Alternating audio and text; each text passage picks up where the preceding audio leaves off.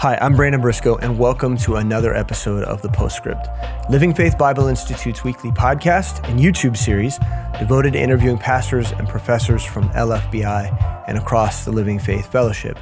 Every week, we're coming together discussing an array of topics. It could be ministry leadership one week, it could be theology, and it could be missions. And then sometimes we're having conversations about what the Bible has to say about our mental health or our character or spiritual formation. We have a series of classes here at the Bible Institute that address biblical counseling as a model for helping people. And it's become a topic that from time to time we like to address here on the show. Now this week, we're going to be speaking specifically about the cult of happiness and this idea that society, America specifically, is obsessed with pursuing or chasing after the elation associated with happiness and experiences that are happy and entertaining. So I just want to provide you with a few statistics and some ideas to help frame this conversation before we get started today. America specifically is a country consumed with the quest for mental health. The self-improvement market in the United States in 2021 was $11.3 billion industry and is expected by 2025 to be $14 billion. So you can see that Americans are pouring their capital and their resources into this idea of well-being and mental health and becoming better people and having an experience of life that is better. Despite all of this money being spent, the National Alliance of Mental Health Illness reports that 40 million adults in the U.S., that's 19.1% of our country, have an anxiety disorder. So despite all of this investment in mental health, we still have, what might be considered a crisis of anxiety in our country. 35% of young people ages 12 to 25 took a prescribed psychoactive drug in 2020. These statistics, all of these things, there's many, many more that would support what we're talking about. But these statistics represent a great contradiction in our society, who in our very Declaration of Independence says that we are liberated to pursue happiness. In other words, we're a country that's defined by our desire and our willingness to go and pursue whatever we consider to make us happy, whatever that thing is. We've got space to do that. And that's who we are by definition. And yet, all of that pursuit of happiness has maybe only just resulted in greater heartache and disappointment. So today I have the privilege of interviewing one of my best friends, a professor here at LFBI, Jonathan Kindler, also a professional counselor by occupation. He teaches our biblical counseling courses here at LFBI. And those have become very, very popular classes. They've been very helpful for people. And they're helping establish biblical counseling ministries across the fellowship and abroad. And so we're really excited about having him. And with that, John, welcome to the show again. Hey, what's up? Glad to be here, man. How was class this morning? It was great. Yeah, I'm loving it. Yeah, we're doing the lab this semester, and the biblical counseling lab. Explain what that is. So it's really the practical application of the intro class. So we're going through what it looks like to be a biblical counselor, sitting with people and working through some content, and then breaking out into groups and going over vignettes and having a lot of class discussion on how do we actually implement the Bible into people's life in a real, effective, practical way. So it's a lot of fun.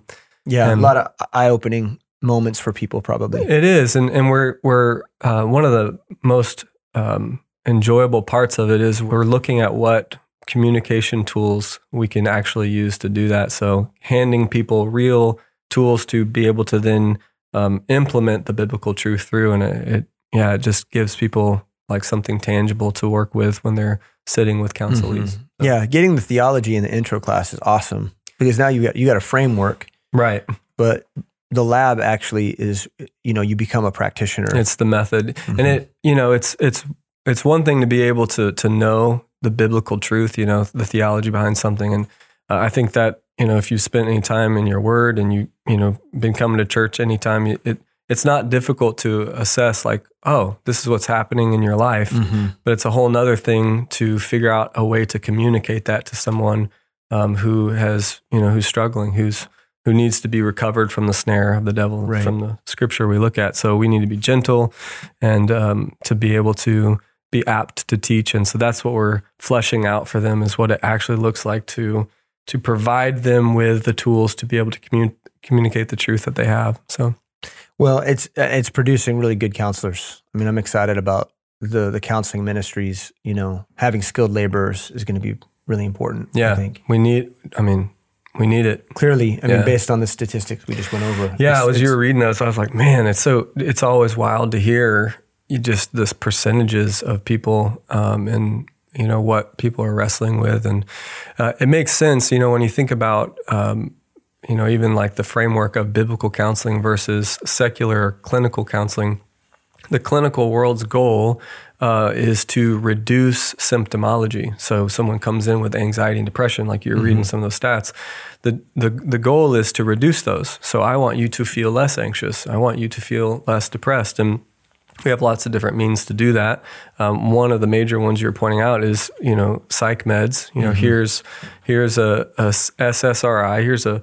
Here's a pill that you can take that can produce more serotonin, or actually allow for more serotonin to stay in your brain so that you feel better. Yeah, it's the illusion of happiness. It is, and it's unfortunate. Like with the biblical framework of counseling, we're looking to we identify that anxiety and depression is unpleasant, but it's also gauges that God has equipped our body with to let us know that something's not working.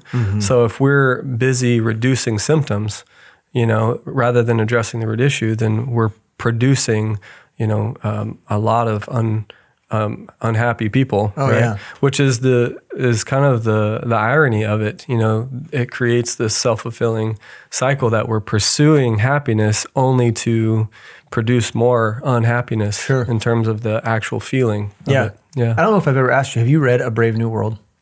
No. Have you ever read that? You should read that. Okay. It's really good. It's a dystopian Is book. there a audio book for it? There's an audio book for sure. Because it's a famous book. I'll actually probably listen to it. Okay. Yeah. Okay. It's on worth 1.5% speed. Yeah. Times. The idea is that in the book, is basically, I mean, it was almost prophetic of what, the West was becoming, but it's a society of people that basically take drugs to create the illusion of happiness. And the main character is breaking free from that and embracing hardship and difficulty. And so it's like the Matrix. He becomes a rebel. Yeah. It's like it's like a better version of the Matrix. Oh, Matrix weird. 2 is terrible. Oh, dude, I've You been like watching Matrix them. 2? I've been watching them while I'm running on the treadmill. Yeah. It's amazing. You Yeah. like Matrix 2? I like the idea of all the Matrixes. Yeah. They're better as ideas than they are actual movies. That's true. Yeah. Most sci-fi is. So let's go ahead and frame this Okay. topic a little bit, particularly the sociological side of this. So from your perspective, why do you think we are so obsessed with creating a happier life for ourselves as a people group? Why is that so true of us?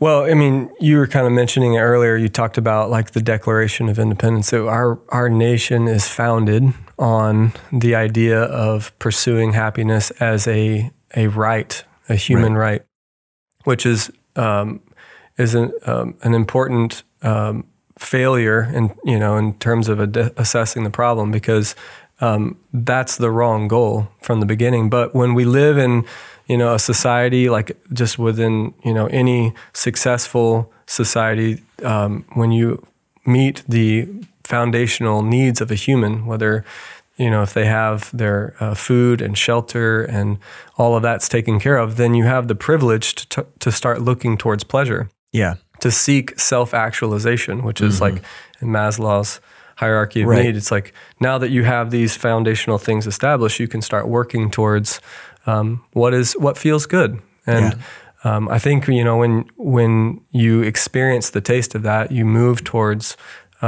enjoyment of those pleasures and avoidance of pain. And that's really became the framework of most modern societies is moving away from pain and moving towards self-gratification. Yeah.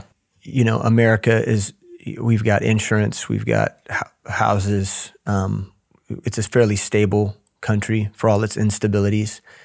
And we've become obsessed with finding greater and greater creature comforts. Right. It's become expansive. Right. And we can't, so it makes sense that we do that. This is a human condition. It's like from the beginning, like even in the garden, we were created, God created us with legitimate needs, and then he placed us in a place where all of those needs are met, so we're not there anymore. And so everything that we do in the flesh is trying to claw our way back into some state of the garden with our illegitimate solutions with legitimate needs. So we're constantly trying to have the kingdom without the king, or have the blessing without the blesser. So that's really the world system, is wanting to be our own God. And so when you live in a society where all of your fundamental needs are taken care of, the next pursuit is to be able to pursue that gratification.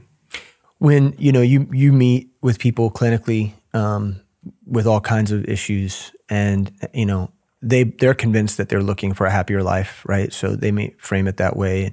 What are people saying? What are their expectations when they talk about happiness? What do they actually mean by that? Based on the consensus of your conversations. Yeah, so that's true. People come in and they have an ideal expectation for what will come from counseling. The hope of people want to be happy. They want to feel fulfilled in their life, and usually they come in feeling stuck and dissatisfied, caught in some cycle that's not really working for them. And I think the best biblical picture is like the rich young ruler, who's like, he came to Jesus with the same thing. There's kind of a counseling session that happened right there with Jesus. He was like, hey, I've done everything right, and I'm still, what's the deal? What do I got to do?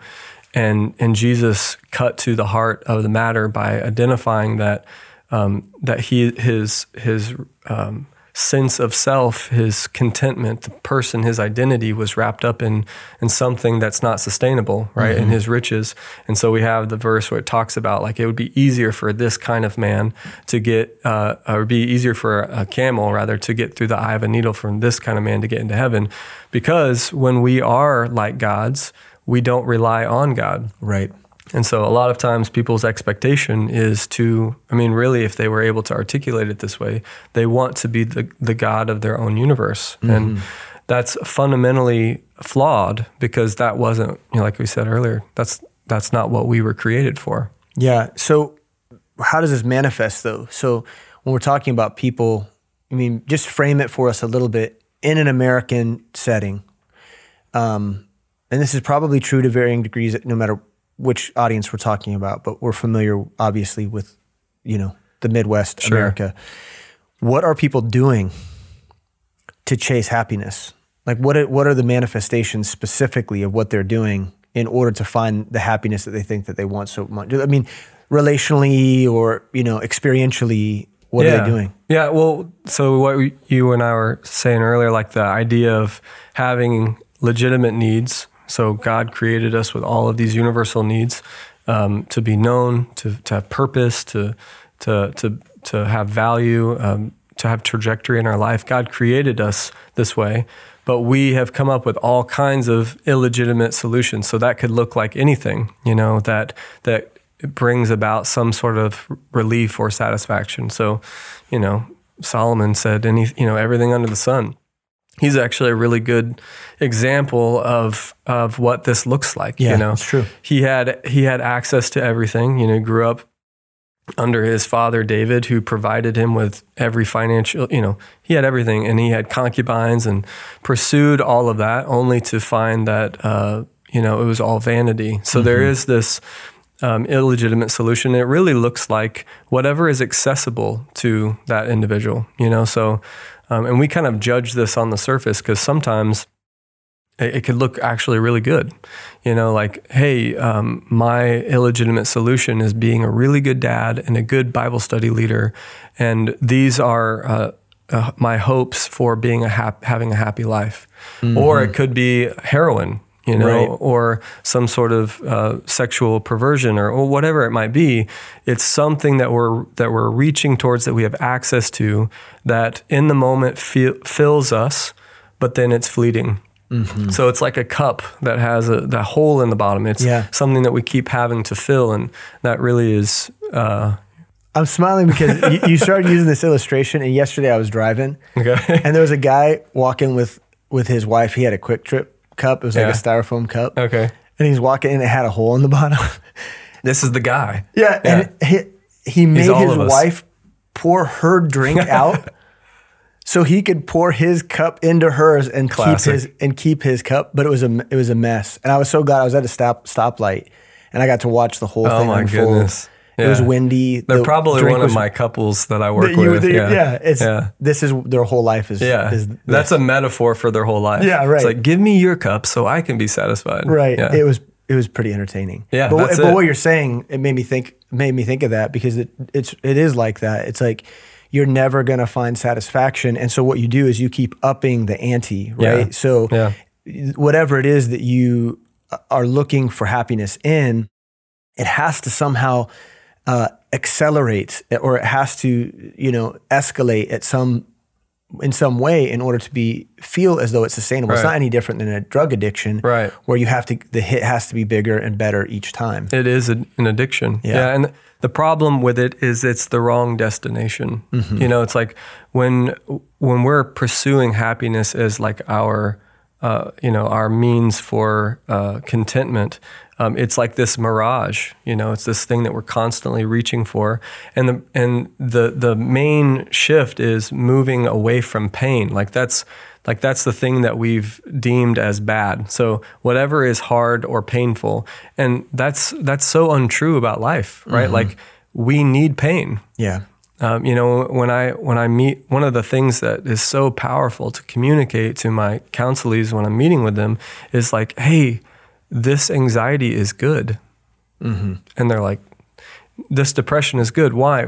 Well, it's not enjoyable. It's incredibly painful. And let's honor how it's impacted your life, but also look what it's leading you to. Yeah. And that's true of anything. It's like anything worth really having, creates some sort of pain. Mm-hmm. It's like you go work out at the gym and it's painful. You want to have a degree in something. Well, you have to spend a lot of hard nights studying. It's like, that's the truth about life. And so if we're constantly avoiding pain for momentary pleasure, then it creates stuckness. Mm-hmm. Yeah, for sure. Now, before we get too far, I want to take a moment. We're going to bash this idea of happiness. Like, it's going to sound like we're just trashing happiness, but happiness isn't necessarily wrong. In fact, it's supported biblically. Happiness is a good thing, but the issue is the addiction to pursuing the happiness. And so maybe you can just for a moment explain to us why there's nothing necessarily wrong with happiness itself. So happiness is the outcome of a subjective favorable happenstance, meaning happiness in itself is neither good nor bad. So desiring happiness becomes an issue when it's a person's primary solution and system of measurement for stability. So if it's the way that they are stable, if it's the thing that holds them together, then that's when it becomes an idol that robs God of glory and derails us from the reason God created us for the mission. Yeah, and we've had conversations about emotion before on this show and in previous episodes. But it goes back to this idea that because emotions or experiential feelings are fleeting and hard to stabilize, when they become the center of our character, right? It causes everything else to kind of crumble and become unstable as well. So whether it be anger, people are addicted to anger. People are addicted to depression. They get stuck there. Yeah. Everything else kind of teeters on it. And because it is unstable, it moves and shifts everything in accordance. So if someone's pursuit is happiness, if it's the main objective, right? When they don't have happiness, everything is falling apart. Right. Yeah. So it creates a fragile person, because the only way that you can feel stable is if you're getting that instant gratification. So similar with emotions. Hey, thank you so much for listening to the show. We're going to pause right here for just a second so we can hear from one of our students from the Living Faith Bible Institute. My name is Blade Spiza. I'm from Living Faith Lee Summit in the Kansas City, Missouri area. And I just want to share a little bit about LFBI. It feels like a commercial, and I don't want it to be that. I actually want to speak to you just as an individual who loves God and wants to serve God and give your life to Him. LFBI, though it may seem academic, is actually an opportunity for you to have an intimate walk with the Lord. And you go through discipleship, you get involved in ministry, and as you continue to grow, God gives you stuff, and you begin investing in people. And a lot of times, as you begin investing in people, you fail to get fed yourself. And so I know for me, as a growing leader in ministry, I've found seasons in my life that are really dry, and LFBI has been amazing for me just to be reminded about how awesome the Word of God is and how faithful God has been and how perfect God's Word is for me. And I would just encourage you this semester to take on a little bit more. Maybe you're thinking, I don't have time. I'm so busy. I feel like I'm just doing too much. I want to encourage you that LFBI doesn't have to be academic. You can actually approach God's Word devotionally in that time and trust Him to speak to you in the quietness of a classroom setting. If you're on the fence about LFBI, I just want to encourage you to get started by signing up for a class. If you've never done it, I encourage you to hop in maybe to a Bible survey class or foundations. If you've been doing LFBI for a little while and you understand the workload, take on a little bit more. Step out in faith. To enroll for classes, visit lfbi.org. To support LFBI, please visit lfbi.org/support. Emotions are really misunderstood. They're not means of identifying truth. They're merely just letting us know where we're at, which is really helpful because it allows us to identify, our position, our coordinates in contrast to God's Word. Right. And so, it's the same thing. If we're focusing on something that's so, unstable as our emotions, then we're going to be unstable. Sure. And God does want to make us happy. Like when we're happy in Him, right? That's a great thing. It's just not with that. It's not a sustainable thing. There's other things that God prefers us, have with Him in terms of our intimacy and relationship with Him. There's other emotions, other experiences, but also just other truths that we have to hold on to. Happiness is just not always going to be with us. True. Yeah. So, in light of that, what is the preferred state of being? I mean, if not happy, what? Yeah, so God didn't set us apart to be happy. He set us apart to be holy. We look throughout Scripture. I have some here, 1 Peter 1:14, as obedient children, not fashioning yourselves according to the former lust in your ignorance, but as He which hath called you is holy, so be ye holy in all manner of conversation. So when we live set apart, we shift from seeking happiness from our happenstances to having access to joy, which is that comes with having a right relationship with God through Jesus. So this is, we're kind of shifting our foundation away from something that is fragile, like happiness. And if we're going to be talking about some state of being, we want to be talking about joy. Yeah. Having a posture of joy. Joy always transcends happiness because happiness is founded on feelings, whereas joy is founded on faith. Right? We have faith in what Jesus Christ did, and that is sustainable. So what you're saying is that joy, not happiness, is the primary pursuit. Joy is emotion-like, but it transcends emotions in that it's rooted in truth and faith. It's more of a state of being. Yeah, and joy is the emotional state. It is an emotional state of impending gain, but the concept of gain can look different based on the perspective. So what is gain? Well, from God's perspective, gain can look like pain, right? We see in Romans chapter 5, we have this cycle that plays out. It says that we can glory in tribulation Why? Because it produces patience, and patience experience, and experience hope, and that builds faith, which then leads to joy, right? And so there's this cycle that we have there. So we can take something really difficult, like a hard situation in our life, and if our perspective is different. So now if I'm pursuing pleasure, now all of a sudden I'm derailed, because how am I supposed to glory in that? This is interrupting my pleasure. This is interrupting feeling happy.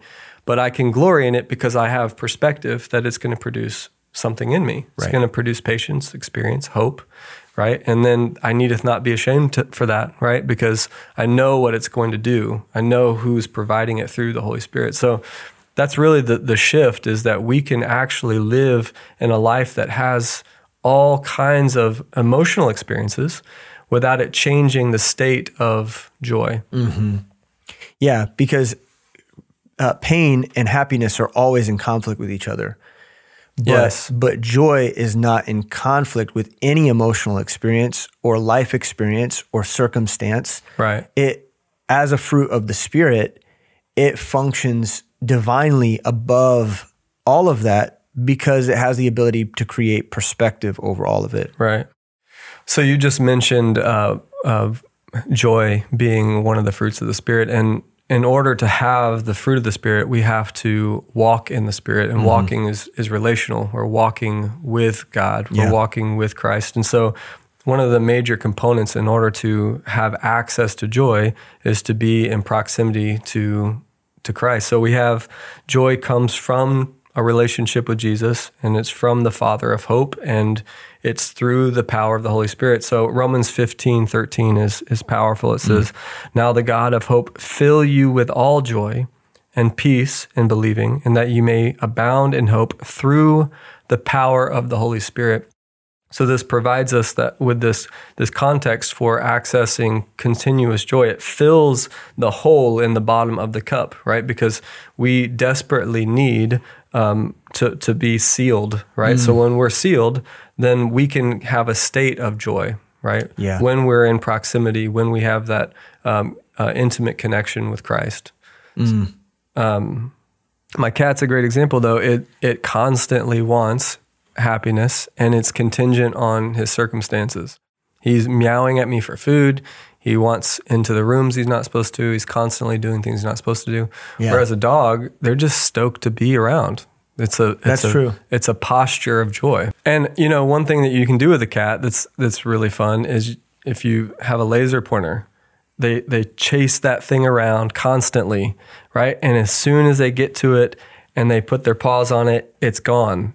Which is happiness, right? Yeah. We're constantly pursuing this thing that's a vapor, right? And that's really what you see people doing in our world. They're constantly looking for, chasing after this thing that's really an illusion. To the cat, Gideon, my cat, thinks that he is going to be able to capture the laser, and he can't, and so he's constantly dissatisfied. Wow. Yeah, that's good. That's, so many of us struggle with that. So many of us don't even know that we're doing it. And yet we've got a list of expectations for our life. If I get this house situation worked out, if I get the car and I stop having these car problems, if I eliminate that variable in my life and I fill it with some sort of satisfaction, then I'll finally have peace. Then I'll finally be able to have the thing that I want. And it just doesn't work that way. It's the reason why the church is full of depressed people. Because it's we have so many ways that we can try to be happy that are, just Christian activity. It's a form of godliness, but there's no power in it. Right. The activity isn't bad, but it's not rooted in being with the Father. Yeah. It's just it's a activity, it's a behavior, and because of that, it ends up being powerless. One of the things that we've been covering in the counseling lab is, as we go through how to practically identify and address anxiety and depression, we have this picture in I think is it 1 Timothy 1:7, we haven't been given the spirit of fear, but of power, love, and a sound mind. So if we have a spirit of fear, which is usually the foundation, I'm afraid that I'm not going to have what I need. We call it FOMO, right? Yeah. Fear of missing out on what? On the thing that should gratify me. So we're afraid. And because of that, we forfeit power, which is the fruit of the Spirit, love, which is self-sacrificial instead of self-sacrificial instead of self-preserving, right? And then we don't have a sound mind. Our heart and our mind are not kept in Christ Jesus. And so we're thinking and feeling all kinds of things. And so we have to be able to implement putting off the old man and putting on the new man. There's a whole structure that God has given us to be able to identify this old man. Even as believers, we still walk in pursuit of the things that we want in the flesh, and we have to put that off so that we can put on what God has given us, which may be pain, which may be hardship, but we can glory in it. And with that, then we can have the fruit of the Spirit. Yeah, this is good. So that actually begins to cover the next question that I have, and it's this idea that there's got to be a way, right? We've talked about intimacy with Christ, but I'm thinking about our listeners. What are the practical things that they can do conscientiously? What can they do in terms of putting off? I mean, I think there has to be some perspective and some recognition that takes place in a person's life. You know, they have to assess things rightly.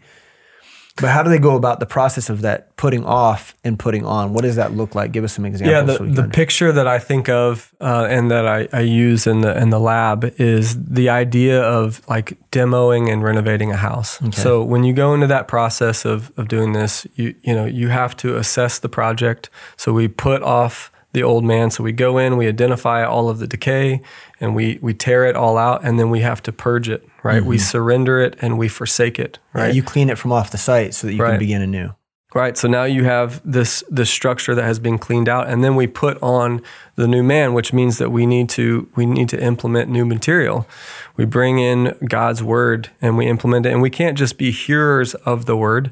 We have to be doers of the word. So we find practical ways to effectively implement God's word into our life. So we have to cast out vain imaginations. We have to take our thoughts captive, actually. Yeah. We have to really be honest with ourselves about the things that we're doing that's not sustainable and replace them with things that are. And we have to surround ourselves with people that will encourage us to do that. So when we do that, we can have victory, and the outcome of that is going to be joy. Yeah. That's good. I was thinking about the story of your sister tearing out the bathroom. Yeah. And then her husband, Nick, came home and didn't know that she was tearing out the bathroom. I couldn't help but think of that story. Oh my gosh, I haven't thought about that in forever. Yeah. That was so funny when I heard that. So funny he's at now, work. He wasn't. But as you're using that illustration, I was thinking, but I think there's something to that, because it also made me think of the story of the man who purged his home of the evil spirit. Yes. But because there wasn't a renovation project behind that, there was no reconstruction. There was no reconstruction. There was no building up. There was no filling with faith. Right. There was no power, and it left him more susceptible. Yes. And I think that we could do that. If we're just saying, oh, well, there's this area of inconsistency in my life, there's something incongruent in my life, I recognize that it's wrong. Let me deal with that. We're just going to replace it with some other addiction to some other form of happiness. Which is one of the things that is prescribed in clinical counseling. It's called symptom substitution. It's like, stop doing that and do this instead, right? And that's not nearly as bad. There's therapists that prescribe pornography because it's better than an affair. It's like, well, oh my gosh, right? Like, this is better, right? Because they were like cheating on their wife. Now they're just lusting after other women. Dude, that is jacked. That's a real prescription, right? So you think about like the practical application of that.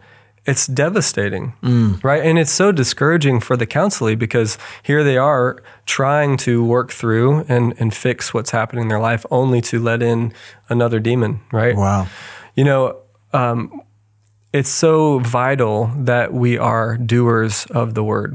And I think that's kind of hard for us in our culture to acknowledge. Like, we don't want to have anyone tell us what to do. Mm-hmm. We don't want to submit to anything. Truth is subjective. We want to do what we want to do. And that's mainly the problem with counseling, is because when clinical counseling is that you meet with somebody, and the goal of the counselor is to identify what is this individual's truth so I can help them live that out. Right? And so obviously that's not going to be sustainable. And we don't even live by that, ourselves, like with our kids. We don't do that with our kids. Like, when we tell our kids that we want them to do something, we expect them to do it. Yeah. Right. And the fact that we're telling them is, the reason why we're telling them to do it is because we know that it's good for them. Right. I think about my son who, every night at dinner we battle because he likes bars. Which is his way of saying that he wants a granola bar, right? Which that's what he wants to eat. He's like, bar. For every meal ever. Yeah, that's what he wants. Yeah. And bananas. It's like, dude. He and I are the same. Yeah, you guys are the same person. So he wants bars and bananas, and it's like, so he's sitting there at dinner, and my wife's an awesome cook. And so I'm like, dude, I'm not leading you astray. Open your mouth. I'm like trying to force feed him this, you need to obey me. And what's incredible is, when he opens his mouth and he actually eats it, it happens every night. He kind of gets this like look on his face, like, dang, that was good. And then he kind of like picks them up and eats it. And then after that, he's just like gobbling it up. Right. Because now he's experienced that the truth is that when he's not just a hearer, but a doer, that it produces something in his life that's actually enjoyable. And healthy and right for him. Right. It's good for him. Yeah. I think that, we need to be able to implement that as adults, right? Like when our authority, when the Word of God says, this is what you do, we don't want to just be hearers of that. This is James 1:22, but be ye doers of the word and not hearers only, deceiving your own selves. Like, we deceive ourselves when we're not doers of the word, because we have God's practical application. We have his prescription for joy, yet we move to something that's not sustainable. Mm-hmm. Yeah, and I think ultimately one of the things we have to figure out is, how do we establish this persistent joy, and how is it related to the mission? Because I do think the mission conversation is critical here. So maybe let's talk about that for a minute. Like, what role does the mission play in establishing consistent? Yeah. Why are you here? Yeah. Like, why do you exist? If you don't have that foundational truth, that leads us to the gospel, right? Which then leads us to the mission. Mm-hmm. It's like, if you don't know why you're here, then you're just kind of flailing about. And so it starts to make a lot of sense why the world is obsessed with happiness, because what else are they going to do? It is the mission. It is the mission. Yeah. That's it. We can't condemn them for pursuing pleasure if they have no purpose other than, feeling good now. Yeah. And so when you know what God created you for, then it shifts your whole perspective, because now pain matters. It means something. Pleasure is a distraction from something good. Mm-hmm. I like to run, and the only thing that keeps me accountable to running is like signing up for a race. So if I sign up for the race, man, like, I don't want to run hard. That's not fun. It's exhausting. It hurts. But I do that because of the mission. I want to be successful at, on that day, right? So to speak. So I think it's important for us to know where we're headed in order to know what to live for now. And there's this connection, I think, between his will and his mission and his pleasure. So, I think, Ephesians chapter 1, Philippians chapter 2, when God sees us working according to his will, it produces in him good pleasure. Mm-hmm. And I think if we have that relationship with Christ that you're describing, we in turn will find pleasure in the things that God has pleasure in. Like, there's nothing wrong with pleasure. There's nothing wrong with happiness. There's nothing wrong with feeling those things. Right. But they should be coming to us. If they're going to be fleeting and they're going to be momentary, they should be coming to us in the form that they come to God in. Right. And that is in being used for the mission's sake. When a soul comes to Christ, that's not something to just be like, oh, okay, and move on. It's something worth finding great pleasure in, finding joy. If you're going to addict yourself with anything, it ought to be the ministry, because it's the thing that brings God pleasure and happiness. Yeah, and so we read passages where it says that God will give us the desires of our heart. Well, that's in the context of our heart being aligned with God's heart, right? So when our heart is aligned with God's heart, and we naturally come before him, what we're going to be asking for is things that are in line with his will. And so what am I getting happy about? Well, it's based on where my heart resides. Yeah, absolutely. And it's, I think about Jonah. I teach Jonah in the Bible Institute in the survey class. And the issue with his incongruence ultimately was that his heartbeat was different than God's heartbeat. God's heartbeat was for the nations. Right. Jonah had a heartbeat that was not in alignment with that. And so at the end of the book, you've got this suicidal guy. This expose. Why are you angry? Why are you finding pleasure in your anger? Why is it that's what you're pursuing? Right. When I've just saved an entire city. I mean, you're sitting on this hill and look down upon what brings me pleasure and find your pleasure in that thing. But we don't do that. We would replace that with a gourd. And a heartbeat. Right. But then what happens to the gourd, right? It's just as fleeting. It withers. Man. It's the hole in the cup thing. Right. It's right back to that. We will not find sustainable happiness in anything outside of the pleasures of God. It's the only reasonable response. Like I think about Jonah, it's like his posture at the end of all of that, that's the only reasonable outcome. When his heart posture wasn't in line with God's. It's like, that's the only place that leads. He was angry, he was depressed, he wanted to kill himself, because his heart wasn't aligned with God's heart. Yeah, absolutely. So when you meet with people and you're working towards establishing joy, what are some very practical things that you would say to somebody who's wanting to build a perspective shift? They're trying to scaffold a shift in the way that they think to get to a place where they're pursuing a walk with Jesus Christ. Yeah. So what you're describing, when we walk through that passage in Ephesians, when we put off and now we're putting on the new man, I've created an acronym for a biblical procedure for lasting change, and the word in the acronym is change. So we'll just walk through it if you want. So change, the C is call upon wisdom from the Lord. Okay, so when we call upon wisdom from the Lord, this looks like shifting our contemplations of worry to conversations with God. So this is a major issue with people, is that they spend too much time listening to themselves instead of talking to themselves. Yeah. David says, "Why art thou troubled, O my soul?" Right? Like he's talking to himself, right? What's the deal, right? What's the deal with you? So we need to self-counsel by calling upon the wisdom of the Lord. We go to the Lord rather than just being stuck in ourselves. Right. H is humble yourself under the control of the Holy Spirit. So this looks like subjecting your fear to the power of the Holy Spirit to do the work on our behalf. So we have to humble ourselves and acknowledge that within us, we don't have the capacity or the power to really address our own issues. So we have to humble ourselves. A, we have to admit unbiblical deeds. So this is our thoughts, our words, and our actions.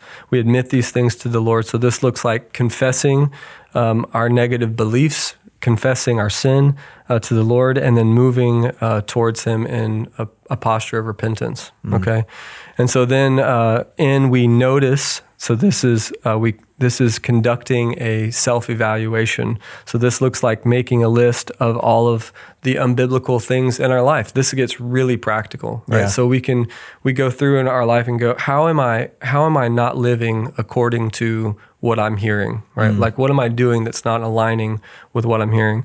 And then we gird up our loins. This is G. We gird up our loins. This looks like preparing ourselves for action. So this gets even more practical. It's a daily plan for addressing our problems, right? So our presenting issues. So making a list of biblical put-ons. This is what I'm going to put on. And we can walk through scripture and we have our verses, like this is the verse that I need to be putting on. And as we do that, it allows us to have contingency plans for temptation. So we know what pitfalls we fall into. So what does it practically look like? Do I need to get rid of some people in my life? Do I need to get rid of some applications on my phone? What do I need to do to be able to make sure that I'm not going to be falling into the things that I typically put on that are in the flesh? Yeah, that's good. And then finally, we have to establish, this is the E, we establish a biblical support system. So these are the people that surround you, that God has put in your path, that are going to provoke you towards love and to good works. This is a support system that are willing to challenge you when you're not living the way that God's called you, when you're putting on the old stuff. So this is change, right? Yeah. If somebody actually did this, they would march their self right out of any pit, or when we think about the verse, the snare of the devil that they need to recover themselves from. Yeah. So that would be a very hands-on way to help somebody on a daily basis. Man, that's really good. Very, very helpful, and a great practical way for us to kind of button up this episode. But take a moment as we go to advocate for people taking biblical counseling seriously, and considering classes at LFBI is a way. We talk about biblical counseling, that we as Bible believers prefer a biblical counseling approach to that of an integration or a secular approach that we see these all around us in our world. Mm-hmm. We say that, but then we don't learn the skills necessary. I mean, we need to learn the book. We need to learn the Bible, and then we need to figure out how to apply the Bible to people's lives. Why do we need biblical counseling classes at LFBI? Yeah, well, so we do. I think we do a decent job, at least in our body. Speaking for our church, we do a good job of studying the scriptures, right? Like, we study to show ourselves approved. We read God's word, we apply it in that way. Biblical counseling is just creating language to communicate those things to other people who are in need. Mm-hmm. And so the reason we need that in our institute is to be able to provide space for people to have practical ways of thinking about distressing situations. So situations people get in, they're presenting issues, and then helping biblically just work through that and what that looks like. And man, everybody is, able to be a biblical counselor. Mm-hmm. If you know God's word, then you can learn the tools to how to help others walk through that. So I think everybody who holds a Bible in their hand should know how to walk alongside somebody with it. The biggest plug for biblical counseling is to effectively share the gospel. Mm. If you want to share the gospel with somebody, meet with them on their darkest day. Yeah. When you sit with somebody who is struggling and they have gotten to the end of their pursuit of happiness, then you can actually present them with the gospel. And so, that's the number one goal of biblical counseling, is to see people come to know Jesus Christ in a real way in their life, and for that to be lived out in their life. Dude, thanks, John. Yeah, thank you, man. I love the Postscript. I love everybody in this room. I think this is an amazing ministry, and I really like the new sign, bro. Yeah, this is partially because of your request, the sign. Yeah. You were really serious. I was like, I'm not coming back until there's something legitimate here. Yeah. Yeah. We worked through a lot of different ideas. You felt like the brick wall was a little bit 90s. Stagnant and unexciting. Well, it kind of looked like a fake backdrop from like All That or something, on Nickelodeon. It's like, what is this? Like, this is better. Good. This is more professional. Yeah, I like it. Yeah, thanks, man. Thanks for all the good ideas and for the information today. Really helpful. Love you, bro. All right, love you too. And we love you too. And we're so thankful that you're joining us every week for the Postscript. It means so much to us. And we do pray that it is an asset to you in terms of your own spiritual formation and development. We want an episode like this to be above all things, something that helps you in your walk and helps you to recognize, where are the areas in my life where I'm pursuing happiness over the pleasure and the joy of knowing the Lord and walking with Him? And we really do pray that the main thing from today's episode is that you discover those things in your own life and begin to work through them. But with that, we do want to advocate for the biblical counseling classes here at LFBI. If you have an interest in the methodology associated with applying the things that you know from God's word, come join us and learn how to work with people, learn how to speak with people, learn how to understand the many, many different complex issues that people bring into a counseling environment, things that they're struggling with. Learn how to speak into those things using God's word. We want to invite you to do that. Visit lfbi.org and learn more about our program of study. But with all that said, we love you. We're grateful that you're with us this week, and we want to invite you back again next week for another episode of The Postscript. God bless.